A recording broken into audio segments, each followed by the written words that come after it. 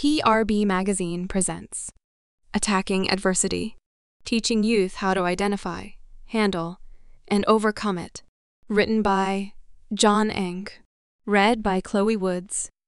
One of the great exercises that the National Alliance for Youth Sports offers in its Academy for Youth Sports Administrators is to make a list of all the reasons that sports are great for kids. We've done this with groups hundreds of times through the years, and the lists are nearly identical. Making friends, socialization, learning about working together, sportsmanship, handling winning and losing, developing confidence. The list goes on and on to show how the power of sport can be so beneficial to a child's development. During this exercise, I often compare the importance of what a child gains from going to school to participation in sports. Obviously, there's a big difference in an education curriculum versus playing a sport, but the intangible benefits are similar and very important. Not just another hurdle. One could argue that some of the most important lessons a child learns in school don't come from math, language, and history classes. To the short list I noted above, I can add commitment, discipline, respect for others, and one of my favorites from school and sports, overcoming adversity. I still have vivid memories of the sports I played and the challenges I faced.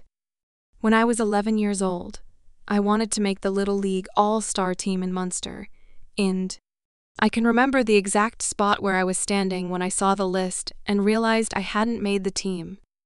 I was crushed but determined to become a better player by the next season.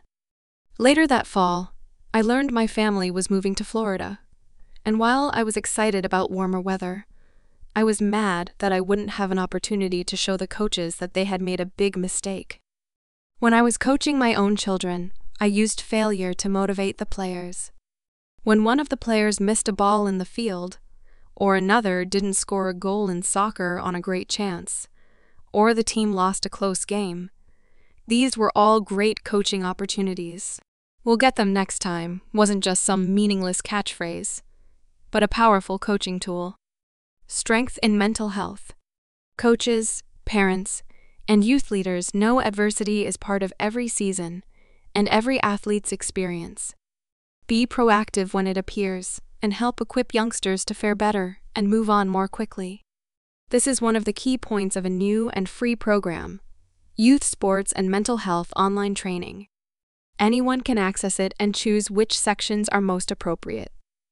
With expert insight of many respected sports psychologists from the Green Bay Packers, Los Angeles Rams, Buffalo Bills, Ohio State University, Temple University, the University of Miami, and the University of Kentucky, among others, the program is a great resource and a great opportunity to prepare kids so adversity doesn't derail their seasons or their fun.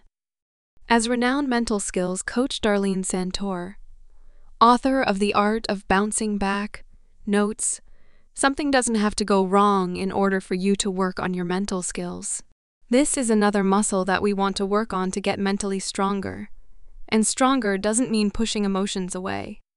Stronger means knowing how to handle adversity, failure, obstacles, and struggles. John Engh is Executive Director of the National Alliance for Youth Sports, NAYS, in West Palm Beach, Florida.